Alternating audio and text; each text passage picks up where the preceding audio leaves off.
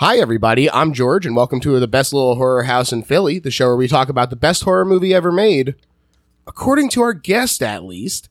And today's guest is a writer, an actor, creator, and star of Love on Netflix. He's part of Don't Stop or We'll Die, and the titular Rust half of With Gorley and Rust. Please welcome Paul Rust. Hey, George, thank you so much for having me on the podcast and for your support of me and Matt's a little podcast with Gorley and Rust as well. It's much, much appreciated, George. Big fan. And, it's just great having that positivity. You know, I've said it before, but your show was a huge influence on my show, just in terms of being like, you know, it's very easy to find people crapping on stuff online.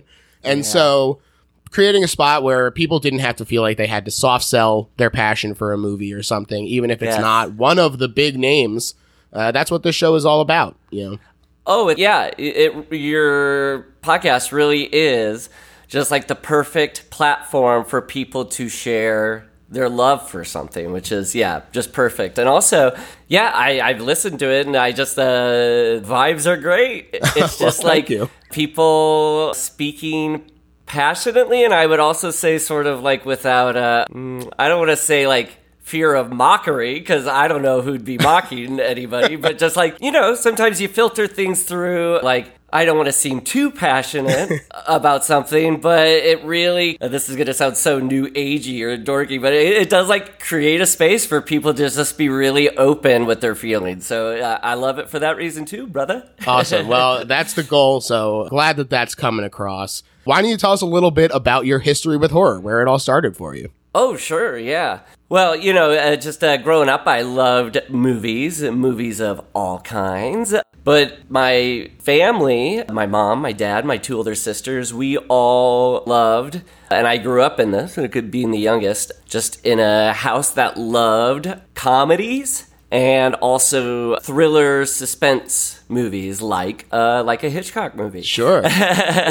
So I think just being around that and them loving it, and if it was on TV, we would turn it on and watch it, and, you know, memories of stuff like The Bad Seed, and then liking stuff like we'd be flipping through the channels on a Saturday night and see this movie I think called like Night of the Lepus, about like a big rabbit that come in. Yes.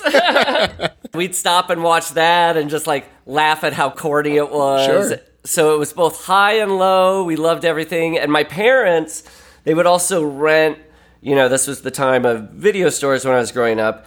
The way I think I understood storytelling in movies was eating cereal the next morning as my parents would summarize the movie they saw the night before to each other. A lot of times because my dad would have fallen asleep, so my mom would have to and so just hearing a story kind of like warmly told over breakfast in the morning was actually very, even if it was like, then they found out that he did his wife. So then once I got to be the age where you can start sneaking away, watching this stuff with friends, I was really scared to watch my first horror movie, but I watched Friday the 13th, Part 8, Jason Takes Manhattan. A classic. The jewel of that franchise.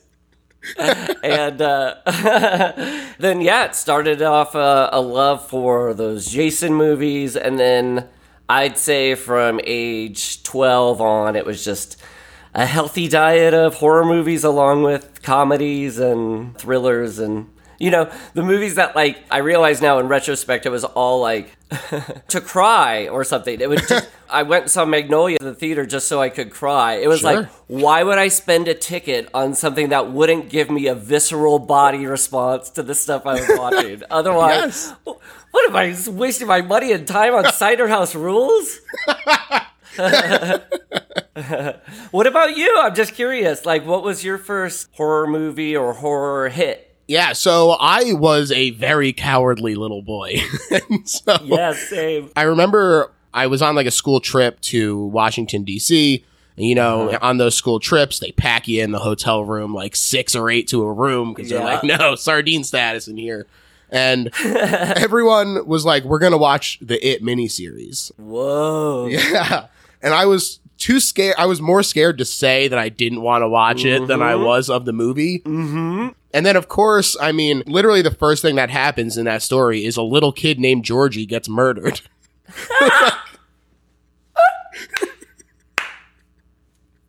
Same age, but Yes. yes. Oh my god. So that, I would say it sort of put me off horror for a long time, but it was also that same kind of like fascination with it no matter what, where, as Wikipedia started getting bigger and bigger, I would like read the synopses of plots to movies that I was too scared to go see. Yes. But, and of course, it's you build it up in your head. It's always way worse reading about it. And so as I started developing my passion for movies in general, I was like, I can't consider myself well-rounded and just ignore a genre. Yes. Yeah. Right. That's true. And so I sort of actually did like immersion therapy on myself, basically, where I was just like, I'm going to sit here and marathon the tentpole franchises.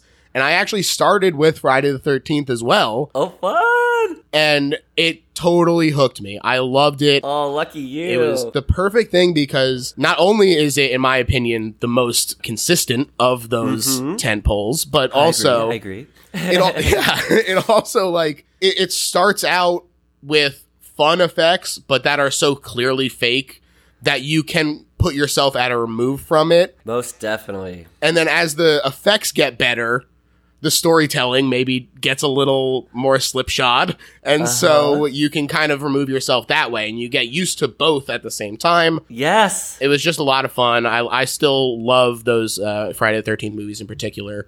I grew up in New Jersey. I went to summer camp every year. So woo, lucky you. Yeah, so my the God. full experience. Also, there was a small frog boy running around all the time. So Yeah, he would jump out, pull people out of their canoes and rowboats. classic camp activity. No, just hearing you on those details, like the It miniseries was definitely the stove is too hot and I'm not going to touch it of horror stuff.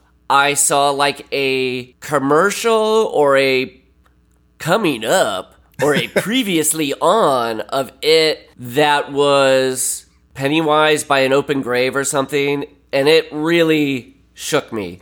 And you're making me recall how, like, a year later, when it was time to watch my first Friday the 13th, I was like, is this going to be, like, It?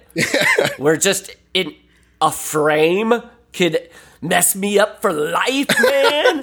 And then, totally, I hear you. When those Friday the 13th movies were a ride where the fear that it's going to be way scarier and then having kind of this haunted house goofball effect for gore, it really is just like a newcomer's perfect version to get into those types of movies. Yeah. And then the other thing you just made me recall on was, the fear of watching the movie is actually less than the fear of saying, I'm scared to watch it. Can we watch something else? And the version of that for me was the double bind that I would find myself in and my friends would find themselves in. At sleepovers, it's like, okay, are we going to watch The Exorcist and lose our minds? But then you'd hear a story about a kid who was like, he saw it, and then he was in 5th or 6th grade, and he had to spend the next month sleeping on his parents' floor because he was too scared to sleep in his own bed. Okay, so when you hear that, you're just like, whoa, that's a movie that's going to scare me so much I got to sleep in the same room with my parents, but so, the true horror, a la, I don't want to tell my friends I'm scared to watch it, is I'm going to have to admit to my parents that I knowingly watched The Exorcist, and they're going to be like, what is wrong with you, good little boy? I thought you were a good little boy. You're watching bad little boy movies? So, that was the double bind of those movies as well. And thankfully, those Friday the 13th movies never put me in a position where I had to sleep on the floor of my parents' bedroom. So you talk about slashers a lot, obviously. You mentioned growing up on suspense thrillers and stuff like that. Do you have a favorite subgenre? Yeah, I guess I would say it's slasher movies, and then I'm trying to think, is there a subgenre? Is there a subgenre within slashers or something? But no, I think what I like, the thing is, I love all horror movies of all kinds. It's like an ice cream shop. There are so many flavors, and the way the different flavors can actually go together in different ways. So I'm not like automatically against paranormal stuff. I watched the new Hellraiser movie and I loved it. There you go. Stuff is full of bonkers made up stuff. But I think what the slasher offers to me that like I like in any movie, regardless if it's a horror movie, is when everything is basically normal that so matches reality, and then the horror is this sort of real life could occur unusual thing. That's like my favorite. I'm not saying put down any others. It's just that's my very, very, very favorite. Yeah, absolutely. And so slashers until they start fighting Carrie knockoffs and start transporting into different bodies. Those early ones, they're so much fun to just the real terror of if I was at camp, if I was getting babysat, if I was having dreams and I can't control my dreams, like. Those are all like, I mean, that's paranormal, I guess, but it's still real enough that there's an entryway for me. Yeah, I also think that with paranormal stuff in particular, but in many other genres, there is a little bit more like free reign to get wild with it versus John Carpenter has talked about how slasher movies in particular are like the closest to the oral tradition in that you just get these stock characters and stock situations and you can kind of slot them in however you want. So no matter what, you get that sort of cozy feeling because you get to sort of have an understanding of the way it's going to shake out ahead of time. You're sort of familiar with it. It breeds that familiarity in a way that I think not like a ghost or whatever. You don't know what a ghost can do. You don't know its limitations or whatever. Yes, no, you're right. The confines of reality. And also just like the confines of a formula. Yeah. I mean, I love movies. It's my favorite thing, but I'm a dope when it comes to following stories, remembering stories, knowing how to talk about how the stories I mean, it really for me is like scene to scene, what I'm liking, and the fact that like with a slasher, it's very easy just to go, yeah, I know what it's going to be. A big group, they get knocked off one by one, so I can enjoy how they're dressed and what the trees look like in the background. Like, yeah. Frees you up to take in the details for sure. Yes, yeah. What's wrong with that now, huh? Taking nothing. The details. Nothing wrong with that. We're talking today, though, about the perfect pick for the transition from suspense to slasher. One of the biggest proto-slashers out there, Alfred Hitchcock's Psycho. Woo! Yeah, we were just talking off mic right before we started that when you gave me the list of movies that have been discussed previously, I checked like 3 times, and then you joked, well, Psycho 2, yes. Takes precedence before that, but...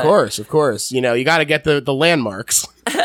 Yeah, and I wouldn't even say this at all is a, like, one arm tied behind my back pick. Like, unequivocal ranking top 3 horror movies for me. So the fact that it hadn't been chosen and then I get to chat about it with you, wow. it's talk about thrills.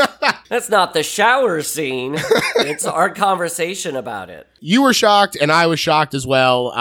This is one of my favorite movies. I love it. We watched it in like a film class in high school. Fun. And it was truly like kind of a shift for me in terms of like what older movies could be. Mm-hmm. And I just loved it so much immediately. And my dad is a big fan of Alfred Hitchcock Presents. As well as, you know, all of the like Twilight Zone and all that stuff. So yes, we watched a lot of that growing up. So I had that familiarity with Hitchcock, and I think that this movie is so fantastic. I'm so excited to finally get to talk about it. Yeah, and you're making me recall our house more than Hitchcock movies was Hitchcock Presents as a TV show, along with Twilight Zone, but yeah, the fact that then I'm sure we'll get into it that the Psycho was made by his Alfred Hitchcock Presents TV crew. As a kid, I don't know, it's easy to slip into your brain that this is just kind of an extended Alfred Hitchcock or higher, but like it just the black and white, and sort of the cinematic, but not necessarily like epic cinematic, small cast and everything too. Yeah, right. The low budget comes across in a great way. Yeah. What was the film class in high school? It was just like an introduction to film kind of thing, but we kind of like went through some of the big names up until where we were at the time. So, we watched Citizen Kane and all that stuff, but this was definitely the one that really cemented it for me. And yeah, I mean, very lucky to have had a film class in high school. Yeah, I was just thinking that. That's awesome that you had a teacher, that you had a class like that to learn about movies, but then also have a grown-up who obviously loves movies and was talking about them. My mom was my teacher when I was in high school.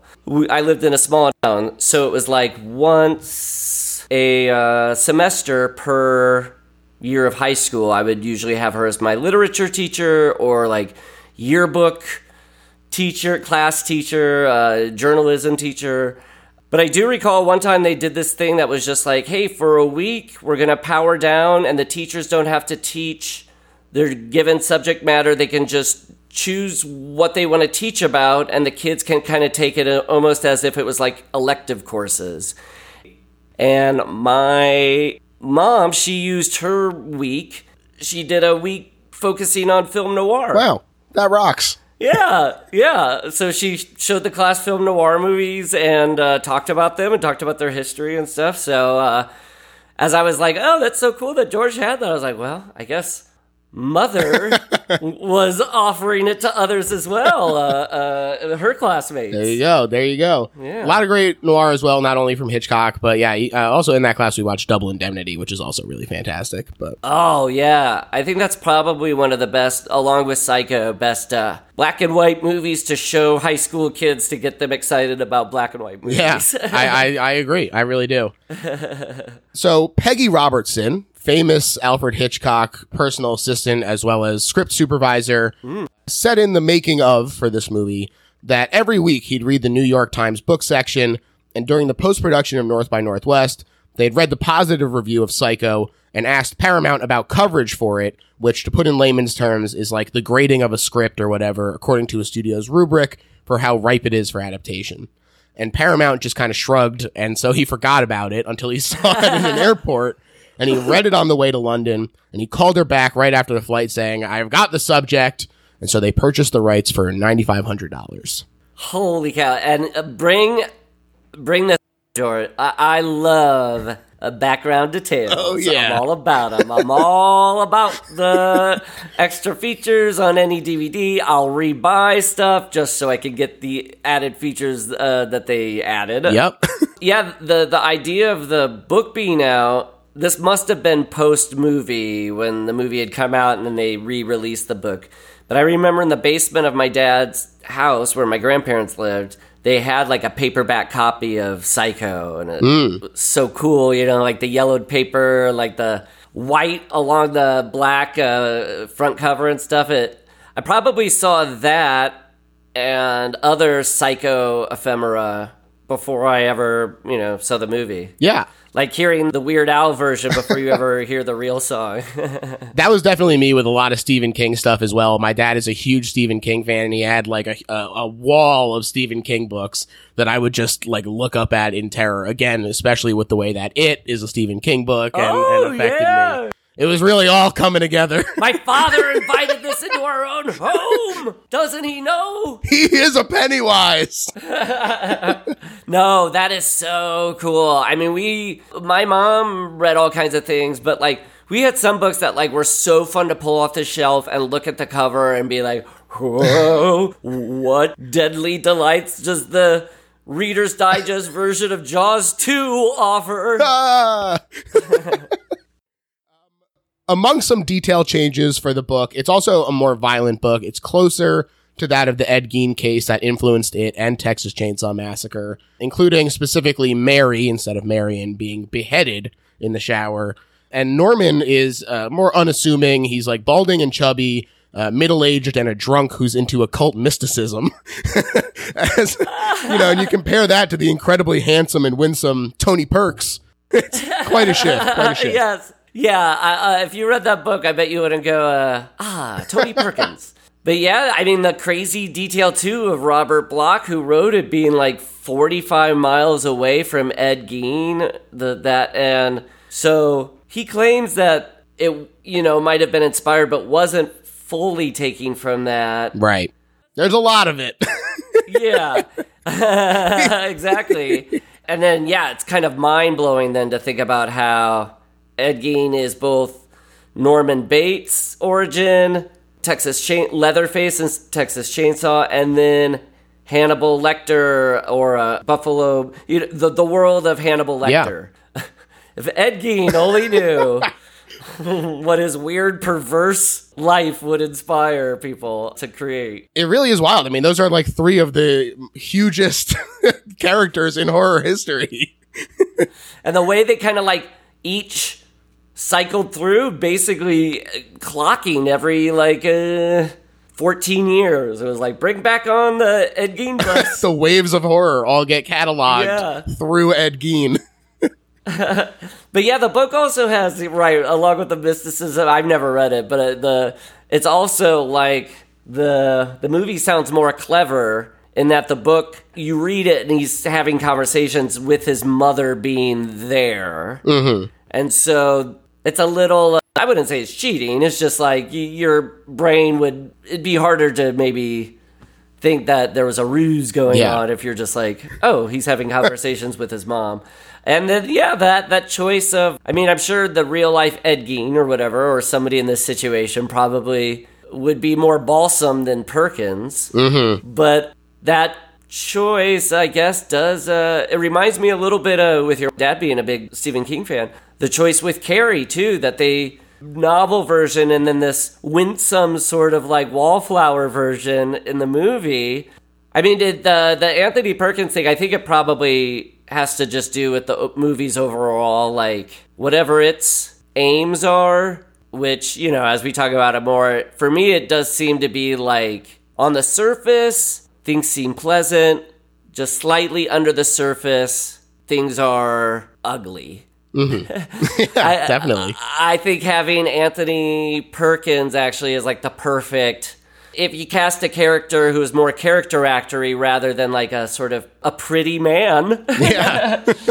And then forget about then how you would even pull off him in the mother's dress and that would work when you see her silhouette. But I think it also just feels more correct in whatever the movie is doing. Yeah. It has to, I mean, the visual language has to shift in order to communicate it visually. Yeah. I will also say, so one of the things I listened to was the Hitchcock-Truffaut conversations. There is a very famous book of interviews. And Truffaut also slams the book. Here's a quote from him. Oh, let me hear. He says, "It's very poor, worse than bad. I'm surprised it was written, frankly. It's so absurd and almost dishonest the way he talks to the mother. But it does translate well to cinema." And I will say, I see this point because I actually did read it while I was preparing. Right on!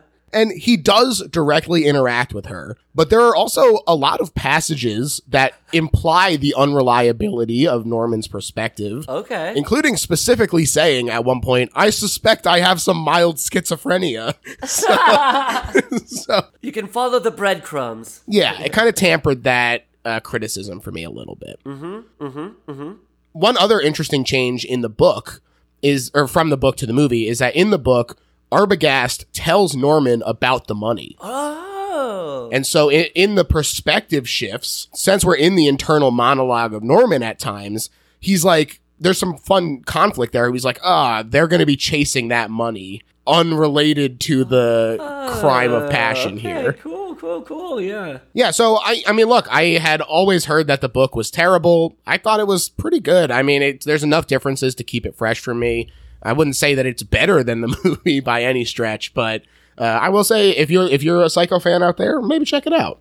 That is awesome. That's so cool that you read that and that you're able to kind of like speak to its quality. Come on, guys. Let's make sure we don't totally denigrate this thing that gave us something we love so much. Yeah, Block Boys, stand up. Let that be known. You said Block Boys, not Proud Boys. Block That's right. Boys, not Proud Boys. Block I Boys. might have cleared my throat over it. I just wanted to make it clear that that's what you said. But then also something you said about in the the money thing. That is so interesting. It adds some dimension to like the balls he's like juggling. Yeah. That's cool. Yeah, exactly. Yeah. So they were looking for a writer for the movie, and they got recommended Joseph Stefano, who conceived of the focus on Marion as a way to both convince Hitchcock that he was right for the movie, as well as solve the main issue of how do you have a movie about a dead mother where you don't know that she's dead? And then Hitchcock said we could get a star to play the part of Marion, and Stefano was like, and I knew I had the job, which made me chuckle. Old Hollywood stories. And after that first meeting, he said they never mentioned the book again or referred to it, and that Hitchcock wouldn't really discuss motivation because that's up to you, Joseph, which seems like a tough way to collaborate. But Stefano said he either had faith in you as a writer or he didn't, and if he didn't, I don't think you'd be working with him. You know what's so crazy? This not only is Psycho like you're right, like one of the proto slashers and kicked off this whole other genre of movies. But the fact that it also might have been one of the proto examples of adapting pulpy trash for a movie. It's not like we're adapting Gone with the Wind, this book that America believes is one of the great American novels, and we're finally adapting it for the screen. Mm-hmm. This is kind of like, hey, this book actually just has a really great genre movie in it. And then it's like the same as like, it's the proto version of whatever. The Exorcist, The Godfather, Jaws, all those movies you hear about where they're like, oh, the movie is actually way better than the book. It's because the books were kind of these like just trashy books people liked the world in, and then a better movie was made out of it. So, hey, Psycho also did that too. There you go. Yeah, it's funny because again, Hitchcock plays a lot with noir, which, it probably feels like that's also a natural evolution of noir pulp as well. And Stefano said that, this is a quote from Hitch, "Look at these horror pictures that are making fistfuls of money for no budget. Now imagine if somebody good did one." Which really cracked me up, presumably referring to William Castle, who was killing it at the time with House on Haunted Hill and things like that. But I like those movies as well. Although I don't know if I would put him in the same rank as Hitchcock. That's funny. It sounds very familiar to like a Stanley Kubrick saying to finally make a good horror movie. Like these guys, they're watching these guys make money hand over fist with these tawdry horror movies. They're like, okay, well, maybe if I do a more art movie version of that, then I like money. Hey, wait a minute. I like money too. And so, yeah, Hitchcock was good, and he knew who to get to support his vision. Like you said, his TV crew, who knew the Hitchcock style guide that he had for Alfred Hitchcock Presents. And they also knew how to work quickly to make the most of the under $1 million budget. Wow. I think that's my favorite. There's behind the scenes details. The one that I think is kind of the most like, I'll say it, punk rock, is that Alfred Hitchcock, like, no studio wanted to make this movie. People saw it as kind of like a dirty movie, but he really wants to make it. So he, like, in almost like as much DIY as he could, he did it on his own, independently, and I'm sure he had independence making his movies. It's not like this is the first time he had the taste of doing so, but just like saying I'll do something at a lower budget and embrace like the scrappiness of shooting something quickly is, anytime a filmmaker does that, I love it. Yeah. It just feels really exciting. You just kind of see it on the screen and it kind of loses any sort of like stuffy, pretentious trappings. So, yeah, I mean, Psycho is one of my favorite movies, but just as a Hitchcock movie, I just also love it because it is like, his grimy, is like Yeah. grungiest. Yeah, this is his exploitation movie. I Yes. mean, literally. And I love that as well. I think it's so great. And, you know, you hear so often that people are, you know, movies can be enhanced by the limitations in terms of like having to find creative methods around it.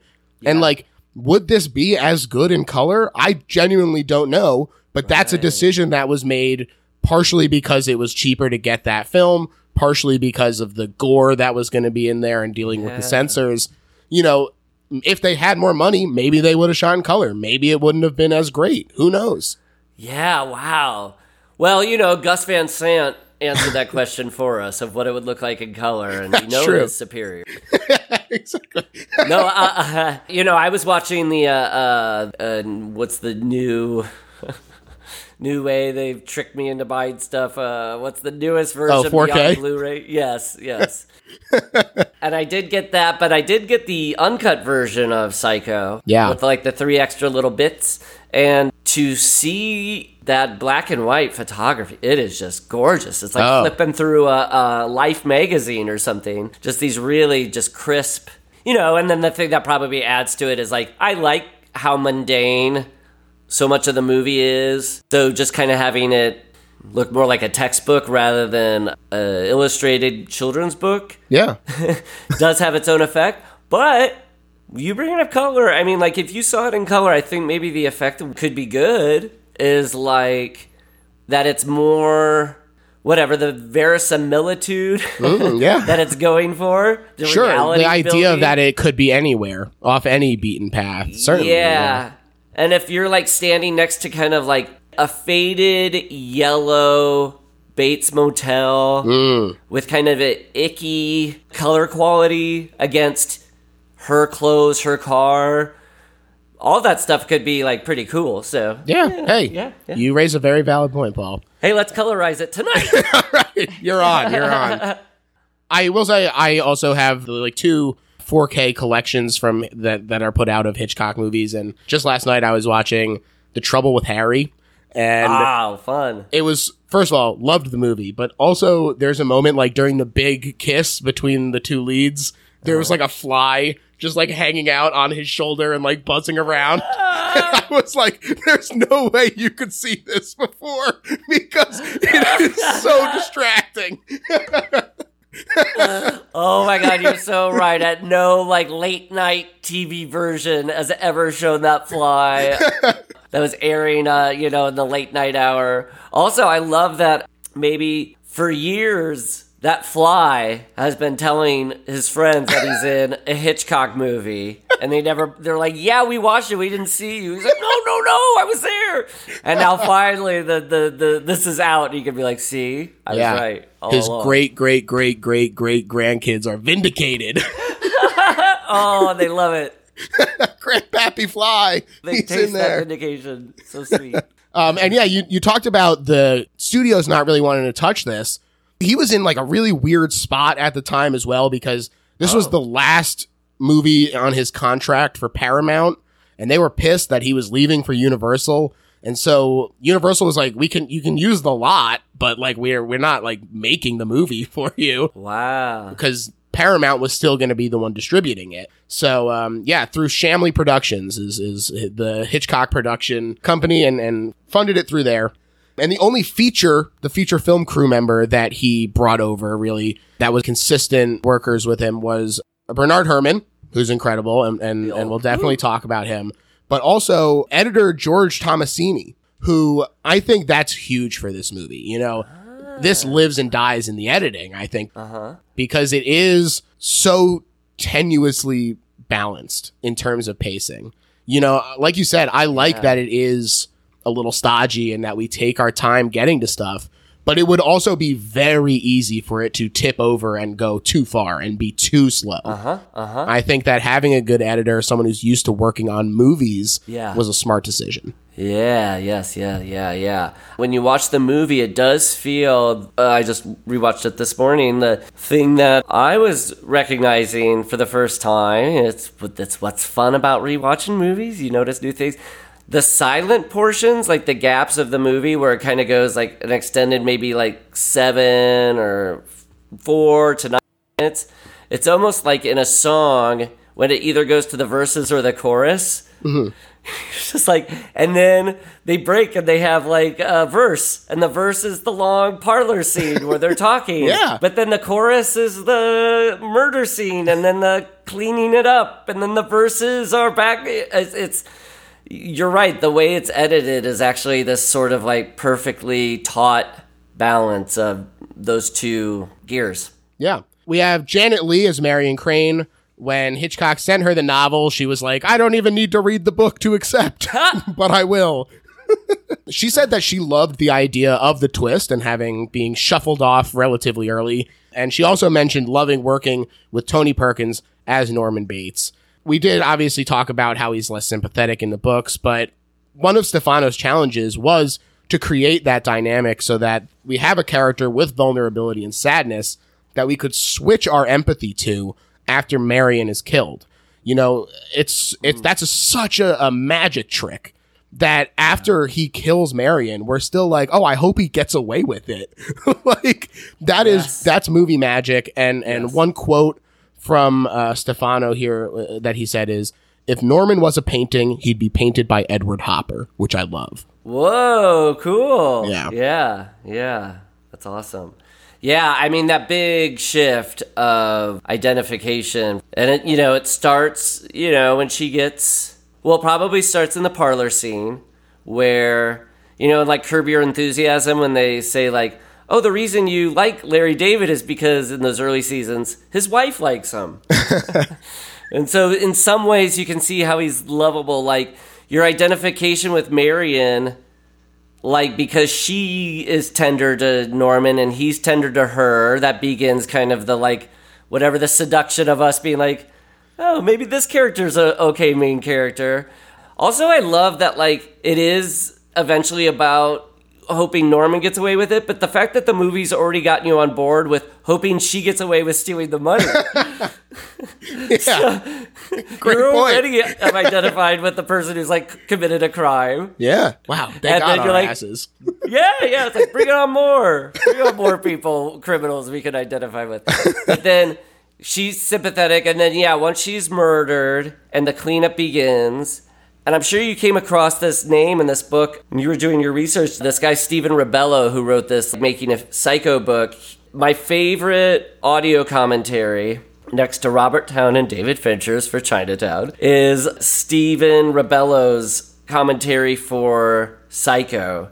And he says, when he was in the theater, when it came out, he was seated behind or in front of two women. And when Norman started cleaning up after the murder in the shower, he overheard one of them say, such a good son. And that, like, stuck with him. And I do think then that begins the full-on identification where you're just like, this guy cares about his mommy. Yeah. Looking out for his mommy here. Who cares what he has to do?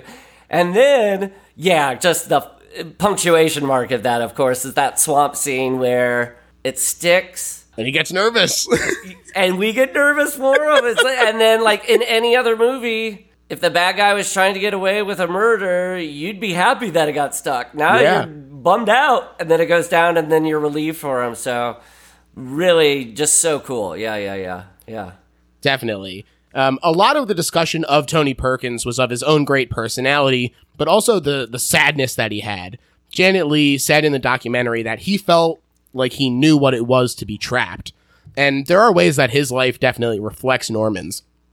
And I did mention this in our Psycho 2 episode, but there was this wild article from People magazine in 1983 where they're like, why is Anthony Perkins so good as Norman Bates? Why? Because of insane childhood trauma, of course. Refresh me, because it is like a background that's very... and when we're done talking about this, I will soon rhapsodize about Anthony Perkins and think how he's... this is my favorite performance in any movie ever. Oh, yes. So, to sum it up, basically his father, Osgood, was a famous stage actor, and he was gone a lot. And so Tony would get jealous when Dad intruded on his life with just Mom there. And so when his dad died at just 45, the 5-year-old Tony felt incredibly guilty And then you compound this with the fact that Miss Perkins wound up coming right up to the line of molestation, basically, in terms of how affectionately she treated him over the rest of his childhood. And Tony became terrified of women for real, despite plenty of interest from them. And so he wound up having some gay relationships with men like Tab Hunter, claims to have found it unsatisfying, and after, quote, intense encouragement from a psychotherapist, finally had sex with a woman at 39 before shortly thereafter meeting his wife-to-be Barry Berenson. And that said, he ultimately died of AIDS at 60, and his wife wasn't a carrier, so there's thoughts that he was bi or possibly just actually gay and still grappling with his sexual identity at that point. And then unrelated but also wild, his wife died in one of the hijacked planes on 9/11. I know. This is a complicated, sad, joyful life. But thank you for sharing those, because it does add such a dimension to this portrayal. Yeah. That I will say is, yeah, like I said a moment ago, regardless of any genre, in any movie, period, my favorite movie character is Norman Bates, and my favorite performance by an actor is Anthony Perkins as Norman Bates. I 1000% love this performance, and it's probably, if somebody was to ask me what my favorite film performance over the last 15 years, somebody asked me that'd be my go-to. It's why I keep rewatching this movie. He is so perfect in it. We can talk about it more as scenes come up, but I love him in it. Definitely. Yeah. I mean, we'll talk about it for sure, but one of my favorite scenes in movies is just their talk in the parlor. Mm-hmm. And it's just them bouncing off each other. Like, it's just a conversation, and they are so incredibly effective at capturing these characters and the melancholy that they both feel and how trapped they feel. You know, they're talking explicitly about it, but also still dancing around the exact circumstances. It is a delicate balance. It's beautiful. It's incredible. It is. Yeah, it is beautiful. It's incredible. I mean, when you said you watched this in high school and it made you realize what older movies could be, when you said that, the first scene I flashed on was the parlor scene. Yeah. But the first time I watched this movie, I remember being really into the movie throughout, not ever having like a moment where I'm out of it. And then when the parlor scene happened, it was the first time I remember thinking, oh, I'm watching a movie for grown-ups and I'm liking it. You know, now when I rewatch it as a grown-up, I think what I do like about it, because it's rare for a movie of that era, but it's rare for a movie of any era, that people speak with as much depth as people do in everyday life all the time. People are really good at grasping, at least being able to talk about how their lives work, especially if you're with a stranger and you can kind of just have a conversation and not have to so to hear two people really, when he says that thing about we're all trapped, you said that, we're all trapped in our own ways. It's cool because it's a mask dropping off in the movie, but it's also a mask the movie's dropping. It's just like, oh, every movie could have a scene where a character goes, we're all trapped and feel lonely, but they don't. Yeah. No, I totally agree. I think that there's like a naturalism to it as well. Mm-hmm. Like, I think that when people think about older movies, part of the issue is that there's sort of like a pictured stodginess in the delivery a lot of the time. And I think that Anthony Perkins as Norman he just truly feels like he is capturing a person there. It doesn't feel like a performance. Yes, it feels so timeless and contemporary. Mm-hmm. His performance, you could still pluck out and put it. You're right. The way, like his gestures of when he says, "Are you sure I can't convince you to stay a little longer?" And she's like, "No, no, no." And then he puts his hand up and he's like, "Okay." That is like such a contemporary, like naturalistic thing that I totally believe. Yeah, it really is incredible for the degree that it's contemporary. I was gonna just offer up that, like, yeah, when you watch the remake with Vince Vaughn, he just makes the choice of like, this guy's a creep to begin with. Such a dumb choice. So for the moment, he's got like dark circles around his eyes. He's like, beep, boop, beep, beep, beep. And he doesn't, or the filmmakers, whoever. And I'm not slagging on that. I do like that remake. I'll watch it anytime. But that, yeah, the idea not being that, like, this character's whole life has been, I'm presenting a version of myself that my mother would approve of to all people, all times. That's the trap he's in. Exactly. He can't be a personality outside of who he is around his mom. So when you're watching that side, you're like, with Vince Vaughn, you're like, your mom would think you're a creep. She would say, take a shower. Button that top button. Shave, my boy. That's right. He had to be the perfect mother's boy. Yeah, that's right. That's right. One of the challenges that Janet also discussed in the behind the scenes stuff was that Hitchcock said his camera is absolute. It's the focal point, so when it moves, you need to move with it.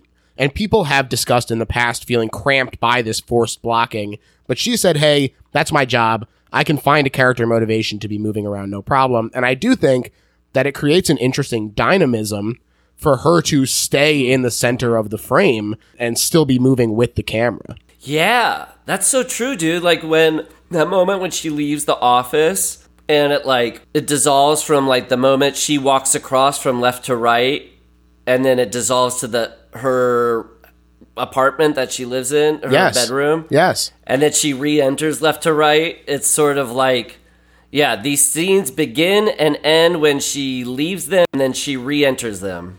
Yeah.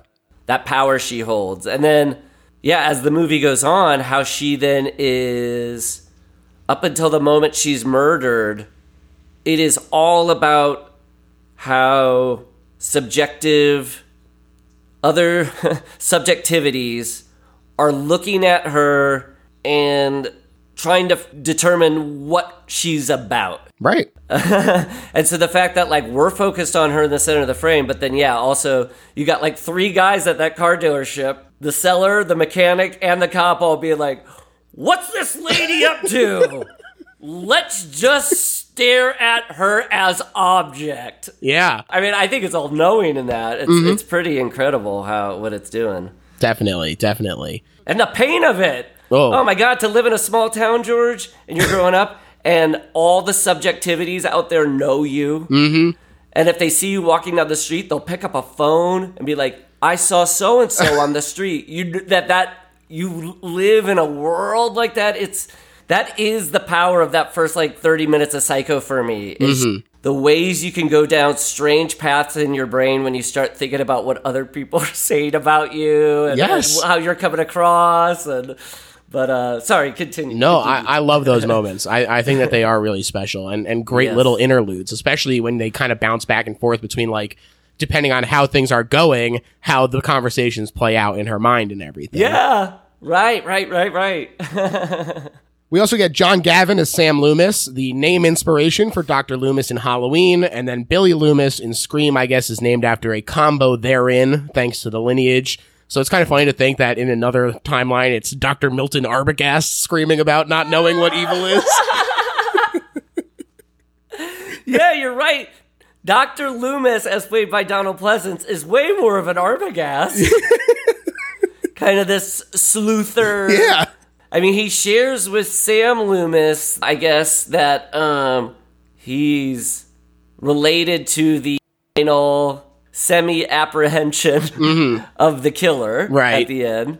But, yeah, I was thinking about the lineage of the Loomis name and that it does go to Scream. And it does seem to shift. It's like Loomis is clear good guy. Maybe he's a divorcee and he's shacking up with this woman and then they're not married, but not so bad. Yeah. And then the next Loomis is a hero of sorts, the Donald Pleasance thing. And then Billy is at first the beginning of Psycho Loomis, and then he becomes, Michael Myers or something. I love it. I love Hollywood in-jokes and reuses of names. Yeah. It's just more fun for a movie lover. But that's some balls. I mean, I think Friday the 13th is more of a homage to Psycho than Halloween is. So, and Carrie, the fact that Carrie calls it Bates High. And I'm like, guys, you really think you're that much like Psycho? We know who Michael Myers is from the beginning to the end. There's no surprise. Friday the 13th, we don't know who it is, and it's a mother. Big twist. Yeah, come on. We also have Vera Miles as Lila Crane, Marion's sister. She was actually groomed to play the lead in Vertigo, but then got pregnant, and she still owed Hitchcock another movie on her contract. And I think that this is really important because although Vera kind of feels like a small part, it is important to have a great actor there because they're the anchor that keeps us going along for the mystery portion. Having Vera Miles be like, no, we need, like, what are we just waiting around for? We need to keep the investigation going. If we're not interested in her, if we don't feel aligned with her, then it just, the back half kind of falls apart. Holy cow, you're right. Like, that's a big moment when she's in that tool shop and meeting with Sam, because you haven't seen her once. It is the person now you're going to have to follow. And yeah, I think she's great. Yeah. She's awesome. That backstory with Hitchcock does seem a little like weird. You know, the separating the art from the artist dilemma. Sure. But like the famously treated women in particular very poorly. Yeah, and Vera Miles, it does seem kind of like this weird, hey, didn't you know I cast you to be It Girl? You got pregnant by another man, out of Vertigo, and relegated to the sister of the sexy girl in Psycho. I mean, she is sort of drained of her sexuality, like opposite her sister, and there's no real suggestion that her and Loomis are gonna like now get together. Another movie would do that, but they did this. I'm glad, you know. Well, spoiler alert for Psycho 2. Yes. Sorry. And then also that also speaks to the power of Vera Miles' performance, that she's awesome in Psycho 2. Yeah. Hitchcock also spread some rumors about casting the mother so that the Hollywood types wouldn't leak the secret, which I thought was really funny. Clever devil. And Virginia Gregg did the voice. She was a radio star, although they auditioned many men and women. And she actually does persist as the mother voice in the sequels as well. Oh, really? That's right. And it was an all-string orchestra for Bernard Herrmann, famous Hitchcock collaborator, one of the best composers of all time. And he described this as a black and white score to reflect the starkness of the cinematography and everything. Oh, wow. That's cool. I loved it. I really loved the all strings. And there was a really interesting anecdote from Paul Hirsch, who edited Star Wars, where he talks about how for temporary music, they usually use classical stuff. But when the Millennium Falcon flies into the Death Star and Luke and the gang like pop up from the smuggler's hold after the stormtroopers leave, they used a cue from Psycho, since nothing else would fit. And then John Williams, who was Bernard Herrmann's pal, wound up using the same 3-note motif to begin the score that actually goes there. Oh, wait, so I never knew this. So when they start zooming down into the trench? No, in the, when they're being like pulled in through the tractor beam, and and the stormtroopers go on and they like look around and they're like, oh, we don't see anybody here. I see. Yes. Wow. Yeah. So there you go. Oh, that's so cool. Yeah, and then also the quality you're saying of this like strings only. It just made me think about like I've never gotten to see Psycho in theaters. It'd be so cool if you sat in like the second row and the it's coming out of the screen. You know how as theaters do. Sure. Like if you were watching sharp black and white images with this like sharp, no nonsense score, and then also just seeing a movie that's like the first real movie to capture a knife, how it would cut and feel. Like, if you saw this on opening week, I mean, there's a million ways that it would be mind-blowing. But also just that sensory thing of just, like, coming out of the theater being like, whoa, I just had, like, knives thrown at me that whole time. Yes. Oh, man. It really is incredible. It does capture the movie in a way that not every score does. And I think that is part of what makes Bernard Herrmann so unique, is that a lot of people are able to develop their own style, for sure. You know, you recognize John Williams stuff, you recognize Hans Zimmer stuff, but I think Bernard Herrmann really transforms his music in a way that fits the movies perfectly every single time. Even you know, his Citizen Kane stuff is incredible. The way that he shifts even within Hitchcock's filmography is incredible. Yeah, and that it has this sort of, even if it is sentimental music, it has some non-sentimental quality. I think makes it timeless too. Mm-hmm. He seemed to, in life, suffer no fools, and in music, didn't really suffer foolishness. I mean, I love the Psycho score because I do think it's like very like playful too. I mean, the beginning of the movie, the credits and stuff are both scary and playful. Mm-hmm. Like the fact that the title does a little like samba jiggle, like a little jiggle dance. Yeah, very fun, very fun. The first draft that was submitted by Stefano was the one they shot, and when they watched the rough cut, Joe was like, crap, it sucks. And he said that Hitchcock patted his leg and said, it's just a rough cut, Joseph. So, hey, don't be afraid to take another run at things. You might unveil the best horror movie ever made. Hey, that's awesome. They also famously didn't let people enter late and basically invented the idea of spoilers. Peggy laughed at the idea of not letting people enter, saying, you'll never get the theater managers to agree, but Paramount talked to them and it did work even better than they expected because people would have to get there early, which means they'd see the people come screaming out and talking about it and build the hype and exhilaration as they entered. I mean, this movie is already like a ride. The fact that they were treating the line like a queue at Disneyland, where you see people come out and you're like, whoa, that must have been real something in Space Mountain there.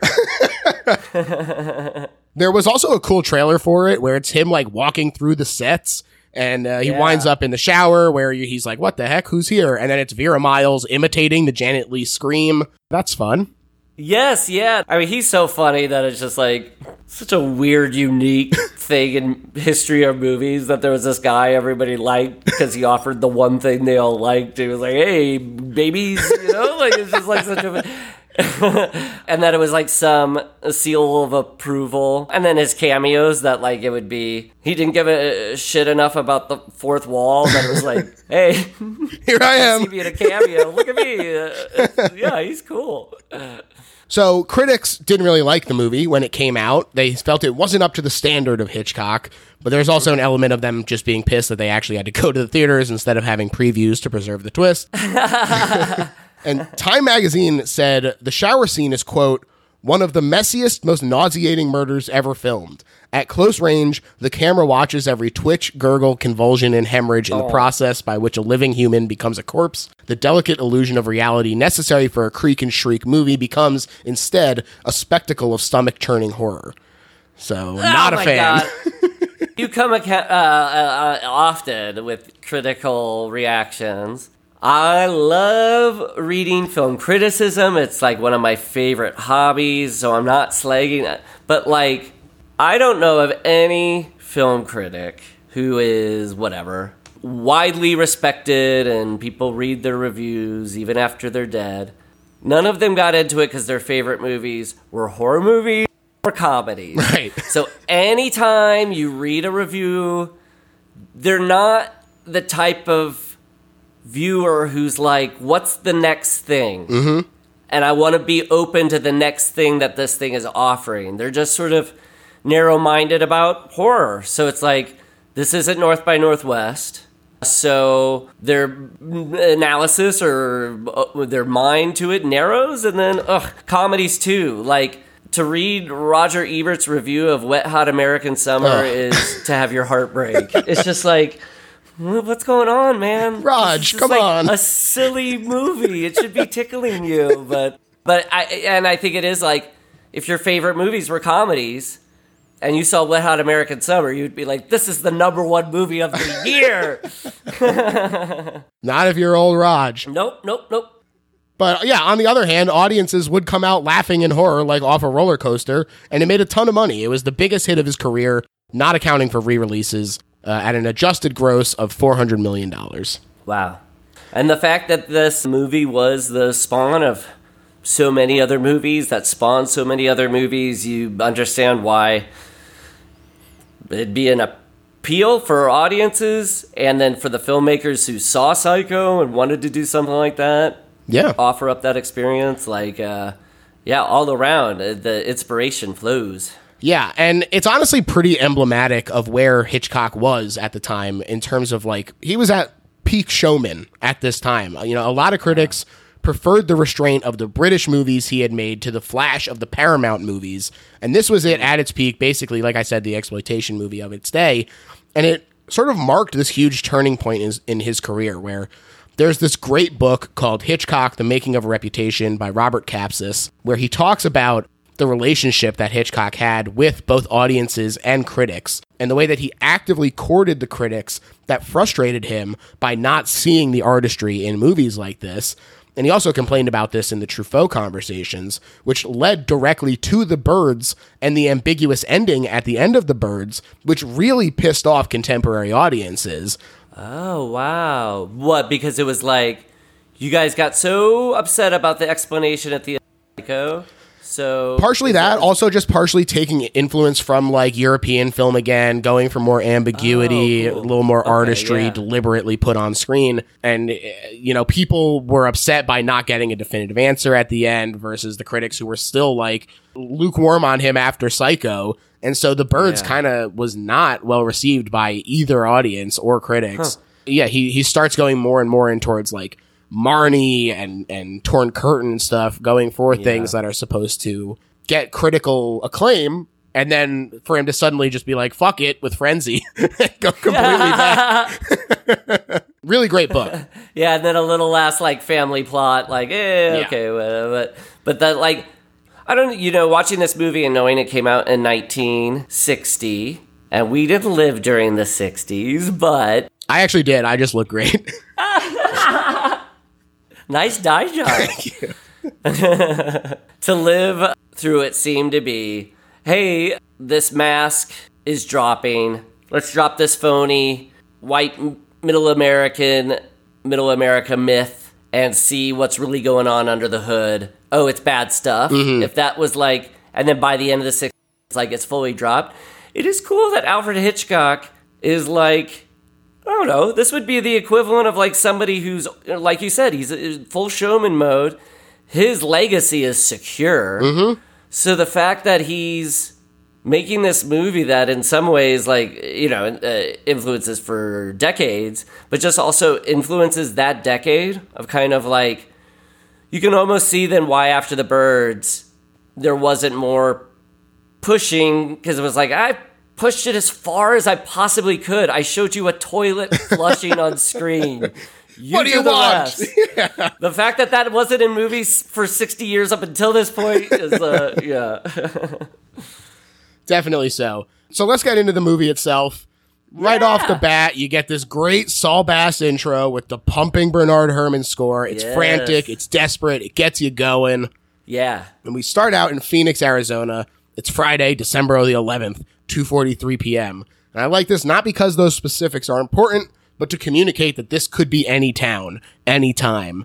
You know, it's just nice. It was supposed to be actually a helicopter shot with its tracking through the city until we go through the window. But without today's mounts, it was too jerky for an opening. And so instead, it's this like wide pan after wide pan getting closer and closer. But I mean, again, you just talk about how revolutionary Hitchcock was.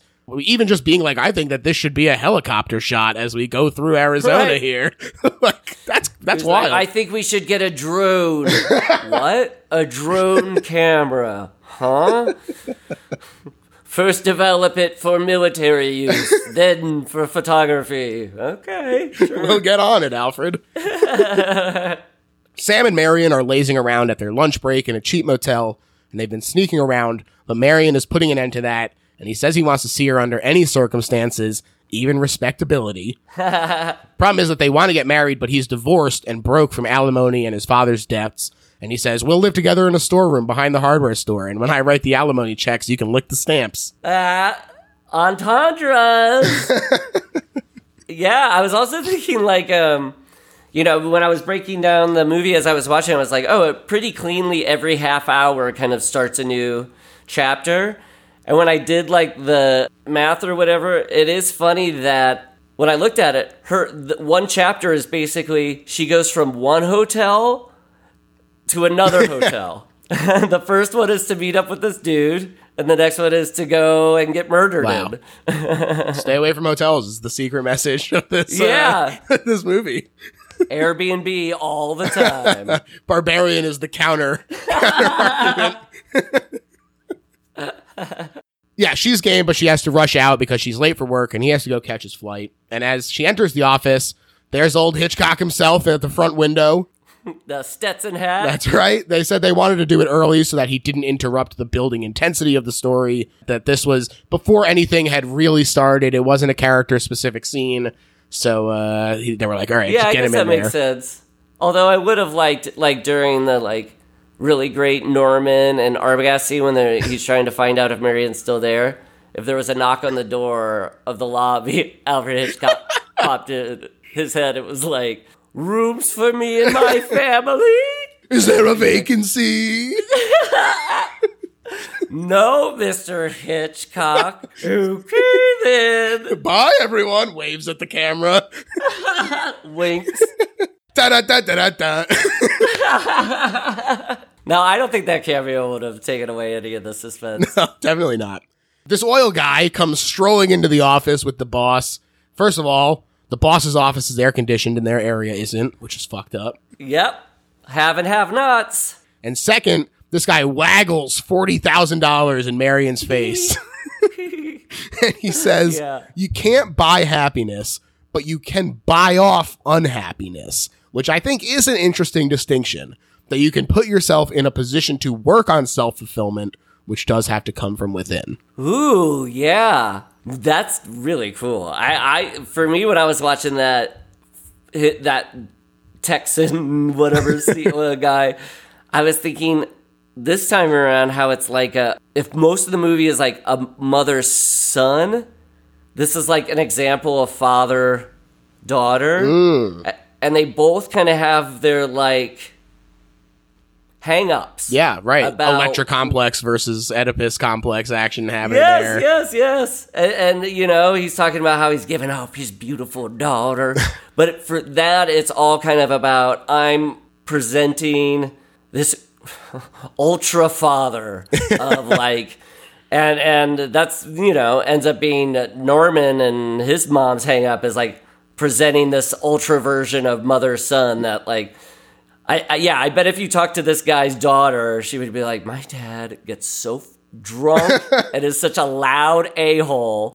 And he tries to hit on secretaries talking about how much he loves me. It's so gross. My dad is so gross. Yeah, it is really funny. I think that's a great comparison. It's funny in the book, there's a moment where Norman is like, I tried to talk to her about this like Oedipus complex thing and be like, isn't that weird? And then she was like, that's filthy. Don't talk to me about that. Norman broaching the big taboo. Yeah, he was like, isn't this crazy?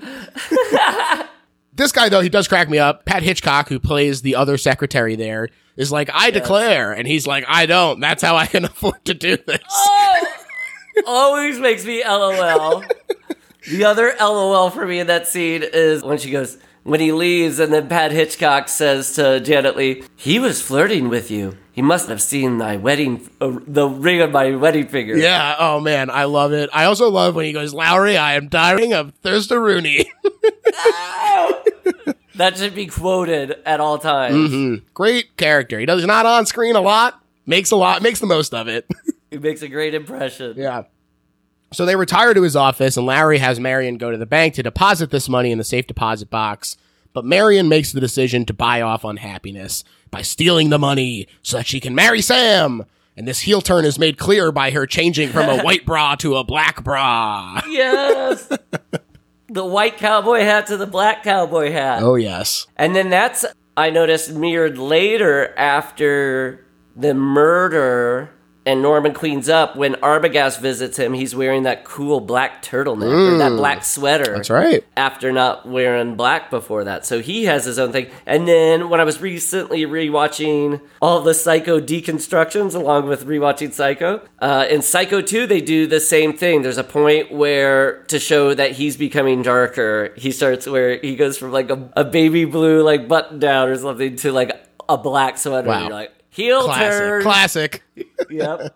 I mentioned loving the imagining it playing out in her mind through audio. She wants to talk about surprising Sam and pure face acting, but also just a classic Hitchcock driving scene. Gotta get those in there. Oh, I love it. And when she's hearing that audio, that Stephen Rebello commentary, he talks about it, how it's like a fugue state. And I love, that's probably like my third favorite in this movie is that crazy fugue state she goes into when she's like coming up, driving and hearing people's thoughts. And then it is a lot like at the end when Norman, it's on his face and he starts hearing his mother. There's some parallel I think the movie's trying to make of like, Norman is an exceptional case, but hey, a lot of times for us to get through things, we kind of have to imagine what maybe somebody else would say or say to us or how we would react to a completely imaginary, like when he's like, I'd like to get her and her fine flesh. And then she smiles. Yeah. It's like, well, it's the same as Norman smiling at his mom at the end. You know? Definitely. Yeah, it's cool. And she sees her boss on the street, and she had told him she was going to sleep off the headache, so she panics, and she drives and drives all night. She sleeps on the dang road until this friggin' Terminator 2-ass cop rolls up. Have you seen this boy? Yeah. She already told him that she didn't intend to sleep so late, and he's like, why do you keep trying to leave the conversation? Which is so funny. Like, what a fucking asshole this guy is. Yeah, Hitchcock had that crazy thing too, where his dad brought him in and threw him in a jail cell for a day. Yeah, they did the "that's why you always leave a note" thing from Arrested Development. Yes. Then his dad came back and he's like, "What was that about?" I was like, "Hey, could happen. Could happen. That life works that way." And he was also raised Catholic. I think like when I see that policeman's face, it does seem like, yeah, you should be like being like confessing. Yeah, especially with the sunglasses on, the like mirrored sunglasses. She decides to trade cars after he finally leaves her alone, and then she does spot him watching her after all. I love the car salesman, California Charlie. He's got this like tropey used car salesman huckster vibes, but in like a pleasant way. He's like a good time huckster. Well, those pleasant huckster vibes were hitting me when I was watching it because I was thinking like, my favorite scene when we get up to it is that scene between Arbogast and Norman when they're in the lobby and they're trying to suss each other out. And what I love about it, and it's what I love about the scene, it's what I love about Psycho, is people are being pleasant the whole time. Pleasant, and just got this like sordid shit going on. And that salesman is such an example of that. He's being pleasant, but the main thing is this kind of hostile, like, I want to get you, give me your money. Yeah. Wow, yeah, really great point. So, hey, who knows? He's probably dressing up as his dad and killing people. That's right. It's a little harder to notice, though. This was actually the only on-location shot because both Janet and Hitchcock preferred doing stuff in the studio because it was more controlled and cheaper. You didn't have to redub stuff. But when I drive by that car dealership on Lancashire, I am a proud, happy guy. I believe it. I absolutely believe it. She does, she's imagining the conversation. She's driving along, and the clouds open up. And so she's forced into a little motel off the highway, Bates Motel, with the Bates house watching over the cabins from above. There's a lot of great stuff there. Not only the haunting image of the mother in the window, but also just the contrast of this really tall home versus the flat and wide motel. They just really look good together. God, you're so right that it is such a given. When I see that image, like, yes, of course. And there's Rocky Mountains, and there are the Statue of Liberties in New York. Like, of course it would be that way. But you think about it, if somebody was just looking at a plain space, you'd have to make in the novel, maybe they describe the house being up on it. But, like, I mean, what's so cool about it is, like, I love contemporary time horror. And the fact that usually that's a castle on top of a mountain. But instead of it's an old beaten house next to, like, everybody's been in a situation likely where they've gone into a motel that's a little past its prime and it's sad and lonesome. And that just being an identification spot rather than, I was in a horse and carriage and it broke down, but the Count welcomed me in. Like, I love it. I love just being like, it's so rainy, I had to stop at this gross hotel. Yeah. Oh, man, it really is spectacular. There's also a really funny moment in the making of where the assistant director talks about how the full moon was super bright during this scene and it was pissing Hitchcock off. So the grip team literally like had to block the moon from the camera with a black bowl, slowly like moving with it as it went. Most people would love a big full moon in their horror movie. Not this guy. Nope. And Norman is the one who comes running out from her honking, not the mother, and he seems like an absolute sweetie as he signs her in at the office. 12 cabins, 12 vacancies, ever since they moved the highway. I also love his little self-deprecating, there's stationery with Bates Motel printed on it in case you want to make your friends back home envious. And then he does like a dorky little laugh. Yeah, and it's still like a joke that if somebody said to you in this time, you'd be like, oh, he's witty enough. Yeah. I like this. Yeah, like, but also, yes, the sweetie thing. I mean, that's one of my favorite aspects, that it is so unrelentingly like charming in a way that doesn't feel sweaty, but the fact that he's just getting to play this other note this whole time, it's just it's really, it's just like every actor would be able to love playing. I get to be really likable at the beginning and seduce everybody into thinking I'm a great person, and then at the end I get to play somebody who's a killer. That's what everybody wants. Yeah, it's interesting that you mentioned that, because that's something that came up in the American Psycho discussion as well, in that Bret Easton Ellis talks about why so many people wanted to do the role and then didn't work out. And he talks about how for people like Leonardo DiCaprio, for people like Brad Pitt, people like Johnny Depp who are in this conversation, the idea of getting to still be the pretty boy and still have something that gives you that lead, like you need a leading man for that role, but then to also have that darkness isn't necessarily something that they get to express a lot in movies. So I think it does work really well here as well to have that inner torment. Every pretty boy's dream is getting to do that. What serves Anthony Perkins more than any other actors, though, is there is a sensitive quality to him that feels more tender and feminine than any Christian Bale could offer. Sure. Marion checks in as Marie Samuels from LA, and Norman hesitates when choosing her cabin, but then picks the first. He also reveals that she's just 15 miles from Fairvale, where Sam is, which is kind of tragic when you consider that if not for the rain, she could have just made it that night and avoided what's coming. Yeah. Especially considering the rain lets up almost immediately. Oh my God. So cruel fate. Also, I love that. It does seem to be hinge on, at one point the movie seems to hinge entirely on, he's going to get one key, she's like, I'm from Los Angeles, and he grabs another to be like, oh, wait, I could peep on a woman from LA? I don't know why that like is the moment, but she goes, Los Angeles. Hachi-machi. Yeah. Ha ha ha, whoo. And then the Fairvale, just so you know, I co-wrote this Pee-wee's Big Holiday movie, and Pee-wee works at a diner like Norman Bates does in Psycho 2. And the movie is called, the town he lives in is Fairville. And it is... Wow. Truly, I've never shared this, and who gives a shit, but it was my way of like referencing Psycho. Wow, I love that. It was the Fairville. Yeah. I really love that. Hey, all right. I also think it's interesting, though she's not exactly the coolest customer, Norman is the first one not to suspect Marion, and it's because he's also hiding something. Yes. Oh, I mean, that's what makes that scene between two people so great. They're both got secrets. Mm-hmm. And we do see some of his repression, too, though. He can't even say the word bathroom to Marion. He does invite her up to the house for dinner, but his mother freaks the hell out. No floozies in my kitchen. By candlelight, I suppose, in the cheap erotic fashion of young men with cheap erotic minds. Oh, God, every line she says is so good. Cheap erotic minds.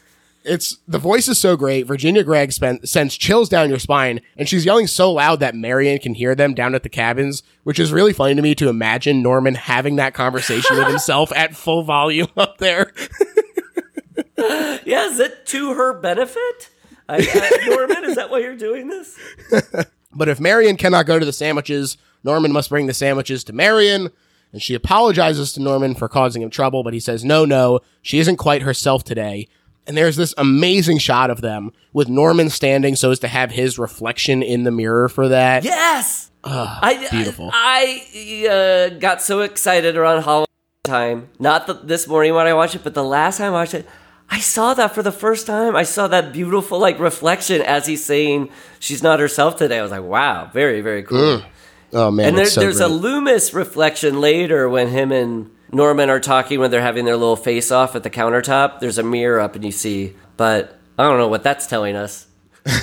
They eat in the office parlor so as to not have it be so officious.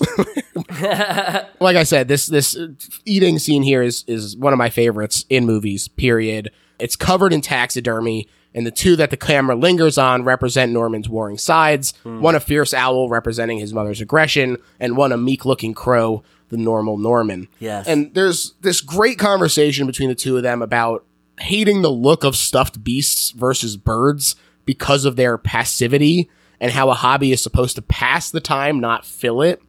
And it kind of leads to this defensive moment where it's the first sort of like pushing on the boundaries because Marion goes, "Oh, you don't have a lot going on, huh?" Which is very funny, but you also can like see how that would be like, all right, I'm like, oh, I was just revealing this to you. You don't have to fucking dunk on me like that.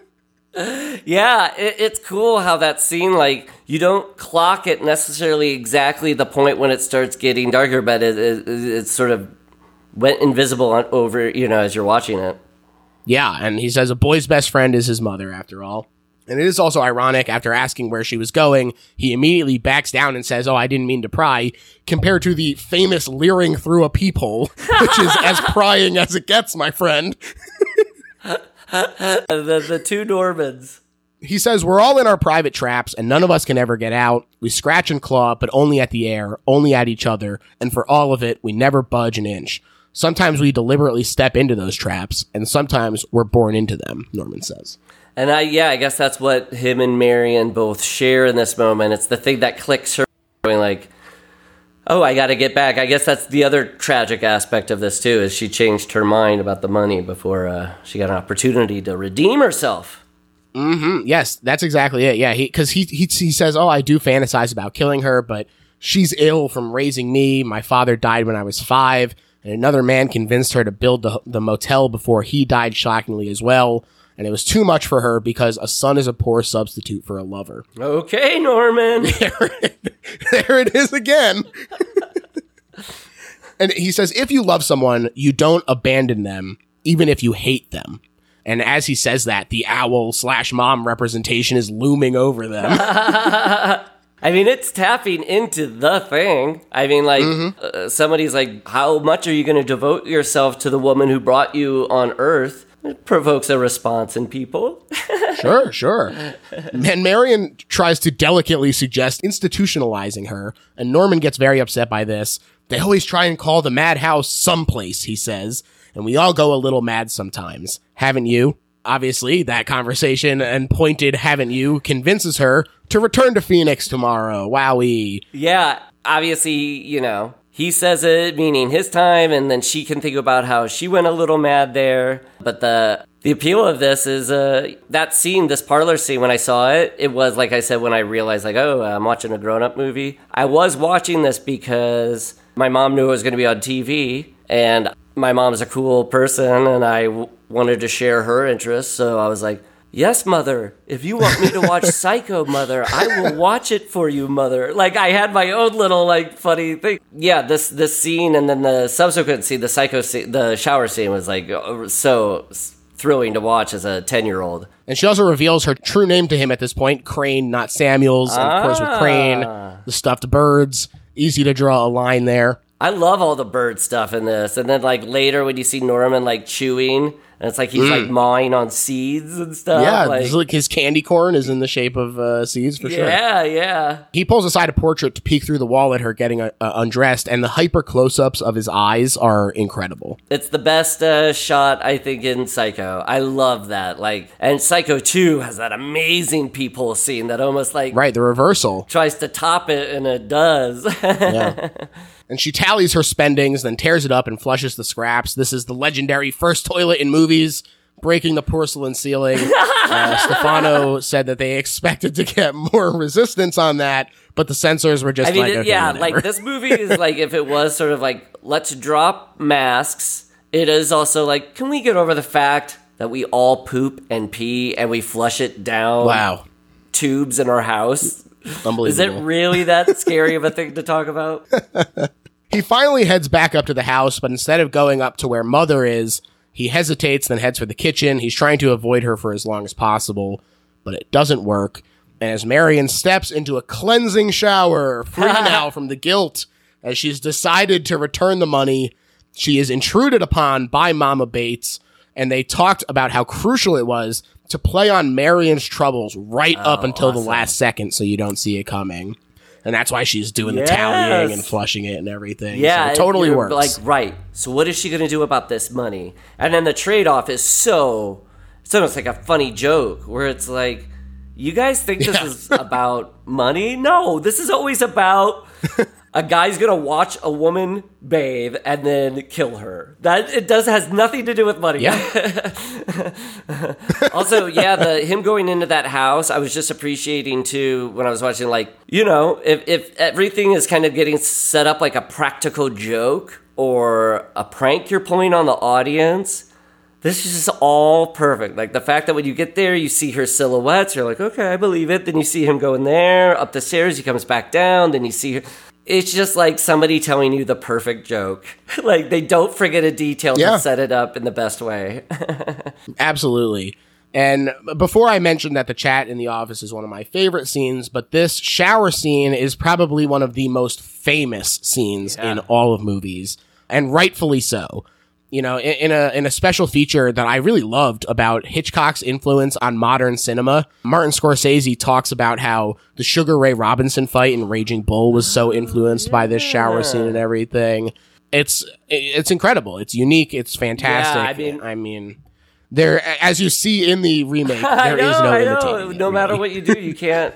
I mean, it did start slashers of just like skin plus knife. Yeah. There's this compound thing that I have to imagine in 1960 when you're watching it, which is like, you're already like, seriously, I would be like, you're flushing a toilet. Whoa, okay, what? You're just like registering that. But the fact that like, you get dual getting thrown off your balance.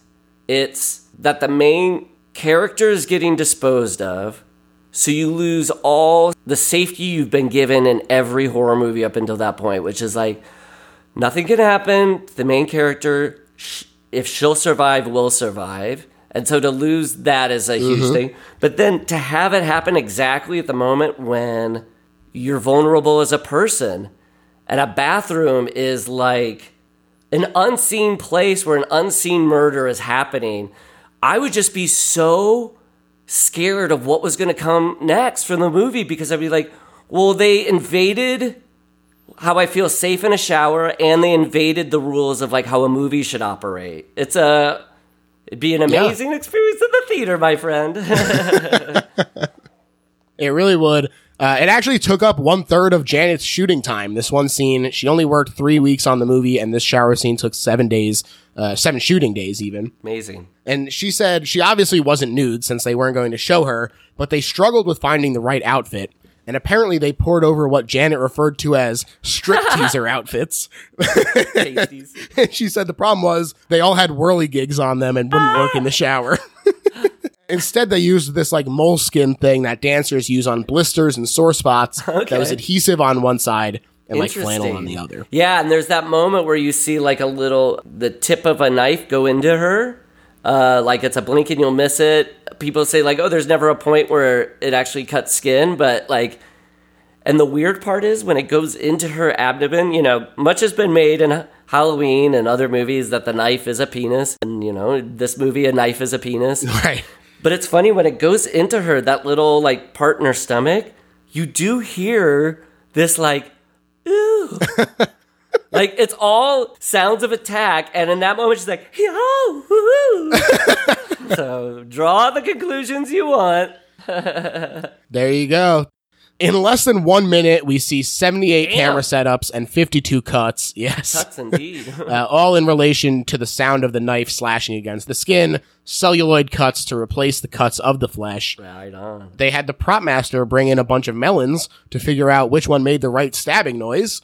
And for anyone wondering which melon you should use, it is a cassava melon. According to Alfred Hitchcock. Good. So if I ever get caught, somebody's like, it sounded like you were stabbing people in there. I'm like, no, I was stabbing. Just making a cassava. Yeah, that holds up. Saul Bass storyboarded this, although they were all like, let's put the rumor to rest that he actually directed it. That's not true. And that the 78 shots explains why it took so long to shoot, obviously. Yes. Flushing blood is foreshadowed by the toilet shot, and Marion collapses there. The shower is still running as she reaches for help and finds only the curtain. And there was a nude model who stood in for this to do the actual collapse. And Norman's lively and conflicted eye close-ups now contrasted with the lifelessness of her on the cold floor. God, it's just so powerful. That's a match. You're right. Like from his eye to her. Right. Wow. And it's great acting. I mean, they wanted to get contacts, but back then they were obviously less sophisticated. So they said it was going to take 6 weeks for her eyes to adjust to wearing them. Whoa. And so Hitchcock told her, well, you're just going to have to go it alone, old girl. Okay. And they had to hand focus as they pulled back, which is crazy. Yeah. I mean, you can see now it doesn't have whatever digital slickness, but it's magnificent. Took over 20 takes, they said, for that one shot. And the issue with this arose because Janet said that Hitchcock was actually very considerate of the water temperature so that she'd be comfortable as possible while she's draped over the tub with her head on the floor. But the steam made her moleskin thing lose the adhesion. And she was like, wow, I really don't want to have to do this shot again. And so since the camera wasn't going to get a look, just the electricians in the rafters, she basically said, fuck it, we're going for it. Modesty be damned. She wanted to get home, back to Jamie Lee. And Norman comes rushing in after finding Mother covered in blood, and he covers up the crime scene, then sinks the evidence in her car in the swamp, including the MacGuffin Cash Monet that he didn't even know about. Yep, the money is gone. Don't worry about it anymore, folks. And Exactly. if you're like Sam and Lila worrying about it, you're a bunch of losers. Right. They said that they sank the car with a hydraulic lift that they sank and then a ramp, and they said it actually was done in one take, which is great. Ooh. I've heard, I don't know if this is necessarily true, I forget who wrote this or said this, but it was like, the swamp also is a continuation of this toilet thing of just Interesting. sludge and I see that. pulling stuff out, and the fact that the last shot is just this gross turd bowl. Yeah. And like you said, we're at exactly an hour into the movie when this framework shifts again. Yeah, the next half hour, ends with the full dismissal of the body. It's exactly a half hour, right, when it goes to the tool shop now. Right. Meanwhile, Sam is writing his letter. It's another layer of tragedy as he decides the money doesn't matter. And he writes, "Dearest, right as always, Marion. I'm sitting in this tiny back room, which isn't big enough for both of us, and suddenly it looks big enough for both of us. So what if we're poor and cramped and miserable? At least we'll be happy." She should have waited. Oh my God, these were the characters we wanted in the beginning. Wholesome folk. Lila Crane, Marion's sister, walks in. She's scared about the missing Marion, and they're both being watched by Detective Arbogast, who also wants to talk because he's been hired by the oil guy to recover the money. He says, "We're always quickest to doubt people who have a reputation for being honest, but just in case, he's going to check around." That's awesome. And I love how that tool shop, too, is just filled with sharp rakes, and there's knives pointing down on the wall, and a woman talking about how can I get an insecticide that can really kill bugs without them feeling pain? Yeah, exactly. Even when you get away from the hotel, it's these nice little corners are always fixated. Omnipresent. And then when Arbogast comes in, it's the best, man. Yeah. Right, yeah. Were you talking about me? It leads him, though, to Bates Motel, where, like we said, Norman is chowing on some candy corn. I love... This performance is incredible as he's casual to start, but he gets nervous, and Arbogast is like a sharp cookie, and he's cornering Norman with his lies, and the camera gets closer, and even just the very little things. There's a moment where Norman is like, I should stop saying specifics, and he starts to say something, and then just goes with very early. With that part where he goes, very, very early. Yeah. Like, oh, that was the time she left very, very early. No, this is my favorite scene in the movie when he comes and pumps him for information. It's my favorite scene in movies. I love any moment in a movie when somebody has a secret and they keep slipping up and it gets worse and worse. So this is like the version of that scene. And I also like how at no point, and this is why I feel like it's also like the scene of the movie is like, because its whole thing is, at no point does it ever become unpleasant. These guys are being doing so many crazy mind games with each other, but at no point do they ever like stop smiling. And it does feel like this, like, this does seem to be where we're at now after industrialization, after World War II. We know we can't be barbarians, but we still are. So we're just kind of like, hey, so I was there. Hey, and she left very, very early. Pained smiles, painted on. Yes, it's the best. And then, oh my God, the amazing acting by Marty Balsam. From the moment he walks in to that amazing payphone scene. Oh, yes. This is like the best phone acting I've ever seen in my life. It's so great. I truly believe not that he's just talking to another actor. He's talking to a character. Yes. Yeah. Oh, it's really great. And yeah, he noted the shadow of the mother in the window. And so when Norman won't let him in to visit, he does call Lila and Sam and he says, I'm going to go check on this. I'll be back in an hour. Yeah. And you know, people can dismiss this as a whatever, but because the first half of the movie is so much about how Marion is being watched and how a woman is being looked at by men, it's really cool. Then when like Marion's gone, it's almost as if the movie now, it's like, well, what's there to fixate on? And it's like, oh, let's get at what really it is. How men relate to each other. And so then it becomes this whole thing about like, how do you push off Marty Balsam? And then at the very end, we'll get to it, but it's like that whole face-off with Loomis is just complete territorial pissing by two guys. And it's like, once you get Marion out of the picture, it just becomes this weird like fight over what man is going to get to be the star of this movie and the hero of this movie. Arbogast is like, can I be the hero? Nope. Loomis, can I be? Lila is like, can I be? Yeah. Arbogast climbs the stairs in the house looking for Mama Bates, but suddenly she emerges, no invalid after all, but having the strength of a knife-wielding young man. Oh, boy. And that overhead shot, the history of overhead shots and thrillers that just automatically make you go like, hey, if God is looking down on this, bad shit is going to happen because only he knows. Oh, man, it's so great. And Arbogast stumbles back down the stairs after being slashed, and Mrs. Bates pursues, stabbing him several more times at the bottom and finishing the job. And as for the falling back, this was done with a rig where he just sat on it, and they turned him a bit back and forth while he flailed. Yeah, it's the most combine that with the part. process plate. Yeah, it is silly, but that's a moment of retro, like where it like works for me, in that like it is pleasantly cheesy. Oh, I to love me. it. I'll love it for the rest of my life. And the fact that it comes after like a genuine "will hold up forever" scare of her coming out, and then the final uncut. In the new uncut version that just came out that Universal released, the first one is you see partial more Marion when she's taking off her bra when he's looking through the peephole. The other one is like you see blood washing off his hands. And this third one, and this has all been like new to me in the last year, is because I only was watching the older versions. Yeah, extra stabbings on Arbogast once he gets there. And dude, I've watched my whole life one stab.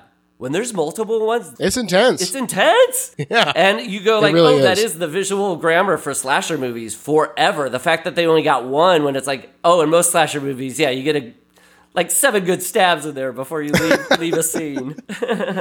It really takes off when he puts Arbogast in a sleeping bag and starts hitting him against a tree. Then when he fights him back with his telekinetic powers and makes his mask split. That makes And there's like a weird worm and he goes into space. I don't know. Hey, it all holds up. Sam and Lila are freaking out now that it's been 3 hours. So Sam heads out to the motel with Lila, while Lila waits in case Arbogast comes out. And it's funny when he arrives and Norman is still out of the swamp watching Arbogast go down. And, again, we talked about the Ed Gein comparisons to Texas Chainsaw, but there's a moment here as well where, like, this is the third person showing up, and it's like the third person shows up at the ranch in that movie, and there's a moment where Leatherface is like, where are these kids coming from? And that really, that felt to Norman, or that felt like Norman here at the swamp as well. Yes, I love that part. It's a total, like, emo band album cover when he's, like, standing at that swamp looking over his shoulder. I also love, I know Hitchcock's into his little, like, doppelganger doubles, and it's usually with ladies, but with the fellas here, it's like, this guy's coming to find Norman, and then Norman's, like, hearing him. And they could be brothers. They sort of, and each of them attracted Marion in their own way and beguiled her, so. Yeah, definitely. They go get the deputy sheriff when Bates nor Arbogast answer, and he thinks Arbogast must have gone after the money on his own because Norman's mom is dead and buried for 10 years. He couldn't have seen her. Yes. Only case of murder-suicide in Fairvale history. Yes. That sheriff I love it being from a small town. Hitchcock has these really great kind of small town comic characterizations of, like, the salt of the earth sheriff with his, like, gossipy wife. The thing that's, like, really interesting about, to me, is in that scene is, I love that scene where they go and visit the sheriff because it is, like, the most tight-ropey the movie gets of, like, how are they going to talk about this without revealing the secret? So when you rewatch it becomes really fun for that reason. But also just this cool thing that's odd, but I think it has to be chosen deliberately for some reason. But the sheriff is talking to one thing, and his wife is in the background. And then it'll cut to Lila and Sam, and the wife is in the background of that frame. And normally you would just have her remain with the sheriff or in one frame. But when you go back and forth, it's disorienting. Your eye just kind of goes like, what's happening with this woman? But I think in a way what it does is she becomes like the surrogate for what the audience or what that character is doing in the moment. So when she's in the frame with the sheriff, she's like, I get what he's saying. And then when it goes to them, she's kind of like, yeah, this is a mystery, huh? Sam insists, though, so the sheriff agrees to investigate the next morning. Norman, meanwhile, brings Mother down to the fruit cellar despite her major protestations. She says, you hid me there once and you won't do it again. Interesting tie-in as well for the fruit cellar with his distaste for dampness and the smell of rot in general, which he fought against by learning taxidermy for the mom. But you can imagine how that smell would remind him of the corpse. Oh, Psycho and the Psycho franchise is top movies for a smell that can get across. Yeah. Yeah, because he talks about it earlier with Arbogast. He's like, I always change the sheets. It's a dampness. It's kind of a creepy smell. And it's like, yeah, there's something that's really bugs people out when you go into a hotel room. Or we've all had the experience of the kid with the older parent. You walk into their house and it's a little antiquated. And you're like, get me back home to my modern house. Grandma, take me home. There's a great shot as they keep her face covered while he brings her down. And there's a great moment in the book as well here where she says, you don't love me anymore. Wow. And Norman says, if I didn't love you, you know where you'd be today? The state hospital for the criminally insane, that's where. And she gets real quiet and says, yes, Norman, I suppose you're right, but I wouldn't be there alone.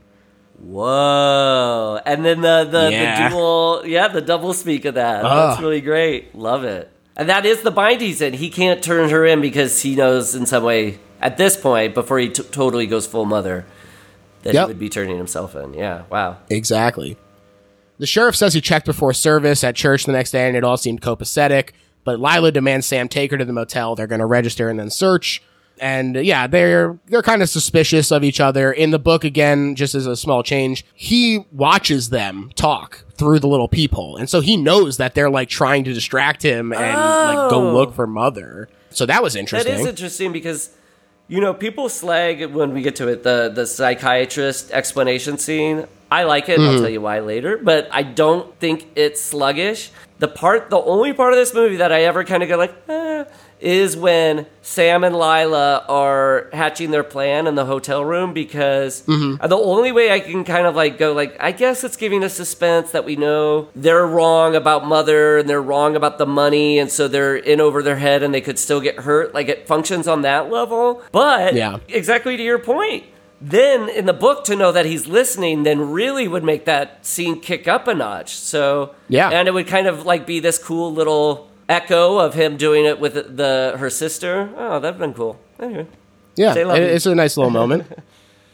And they investigate the cabin. They find still no shower curtain, which is a big tell, and a scrap of paper showing a figure being taken from 40,000. Of course, this is the big clue. So they know it's time to find Mrs. Bates. Lila's going to go up to the house while Sam distracts Norman in the office. I love this line where she's like, I can handle a sick old woman, Sam. Yeah.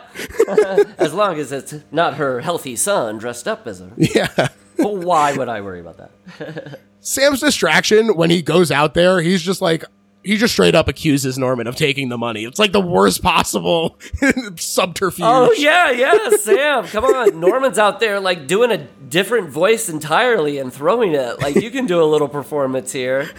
I also love, in addition to this, last 20 minutes, just entirely building the template for all slasher movies, like, it's not a killer point of view frame, but, like, when Lila's going up and it's her point of view going up the house. So dope. Yes. The whole, like, moving around in her bedroom that becomes, like, Silence of the Lambs or Friday the 13th going into... When you see Norman walking up through the window, and it's like when Jason's coming through in Friday the 13th Part 2, and you see him through... The scariest shot in the movie is him walking up that hill, going through the glass. Mm-hmm. But then with Sam, this is all happening when...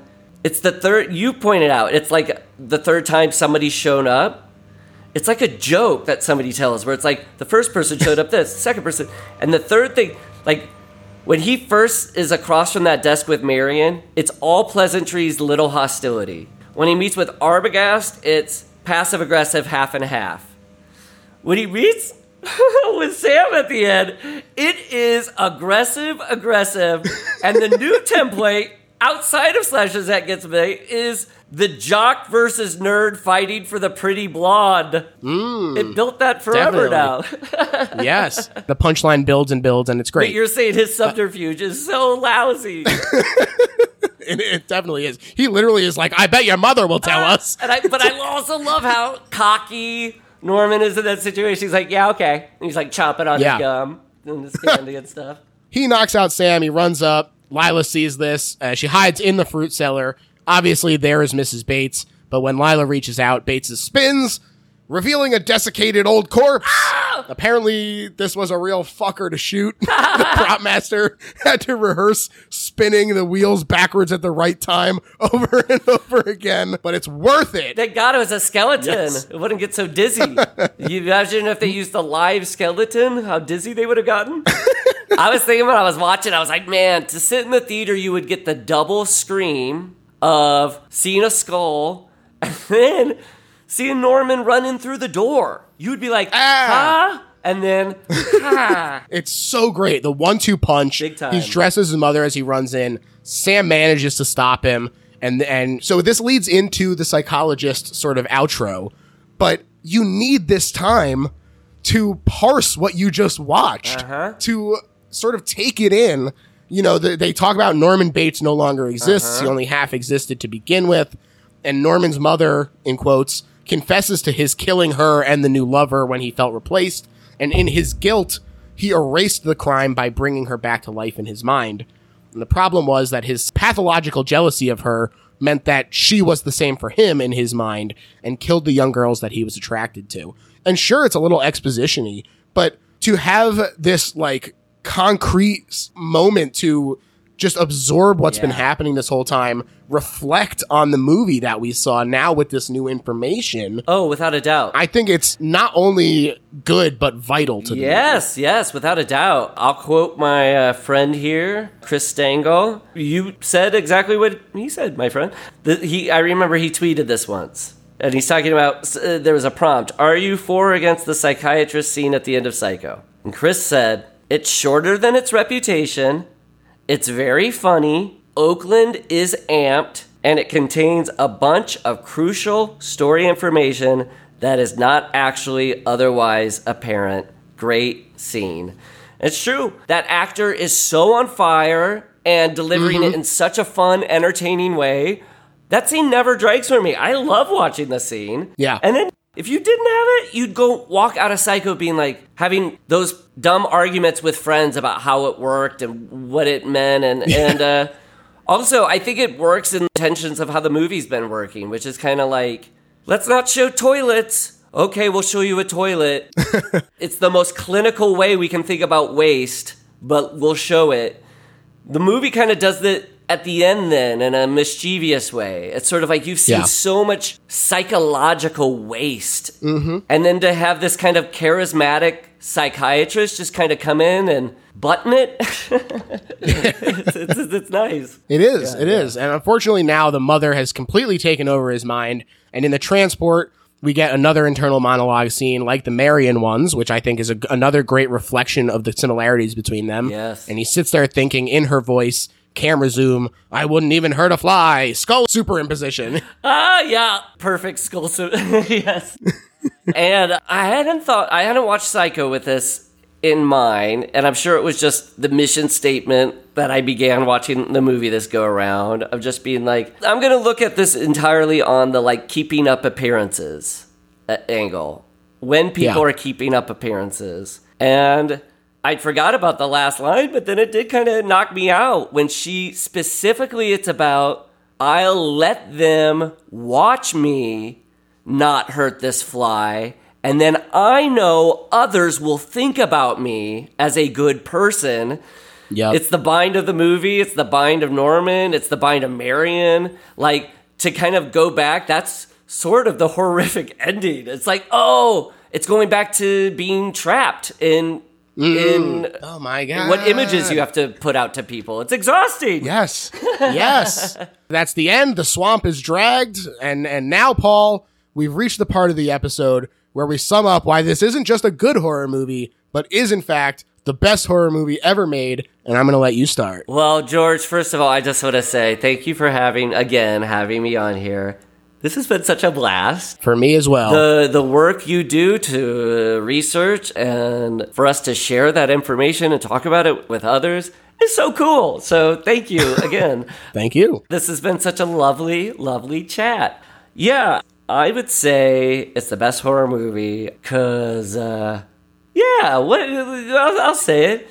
It kicked off it was the pivot point for suspense into horror movies. It's the pivot point. After this, it's contemporary, in real life, in settings you recognize horror movies. And it's, after that, it'd be very rare for us to go back to Bram Stoker times.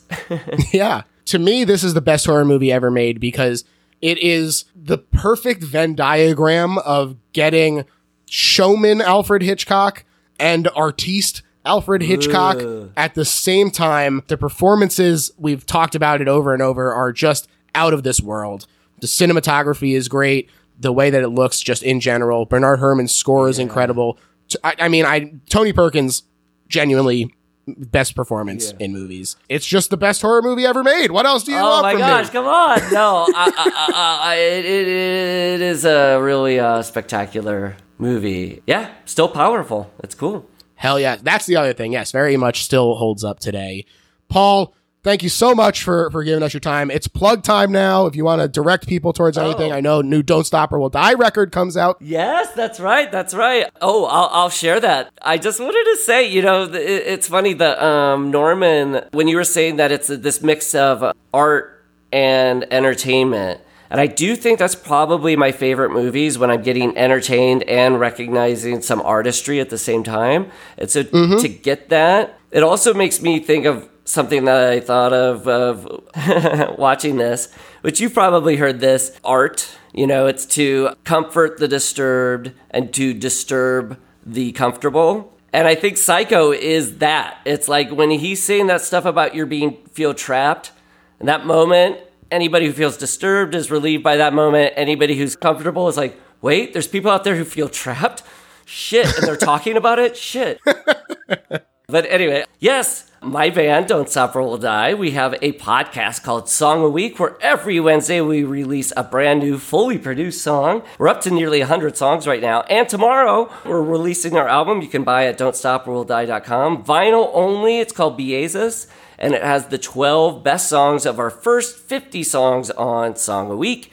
And also, yeah, I have my own horror podcast that I get to do with Matt Gorley, who's one of the greats. It's called With Gorley and Rust, and people can check that out too.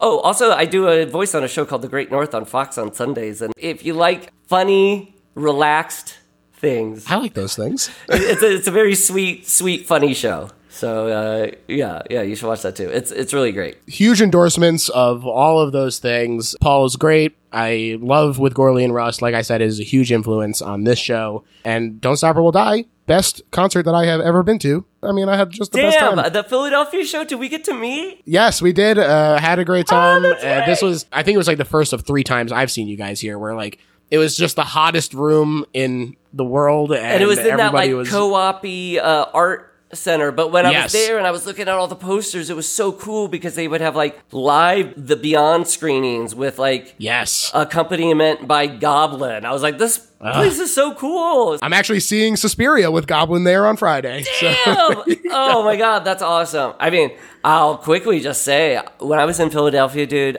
I loved it so much because it was my first time there and I didn't know how arty it was. Oh, hell yeah. Every corner I was turning, I was just seeing like art there, and it felt so cool because it was like New York is a stone's throw away. You go to New York to bring your art and to sand down the edges. And to walk around Philadelphia and see like real, vibrant art alive on the streets is just, it's a very cool city you live in, my friend.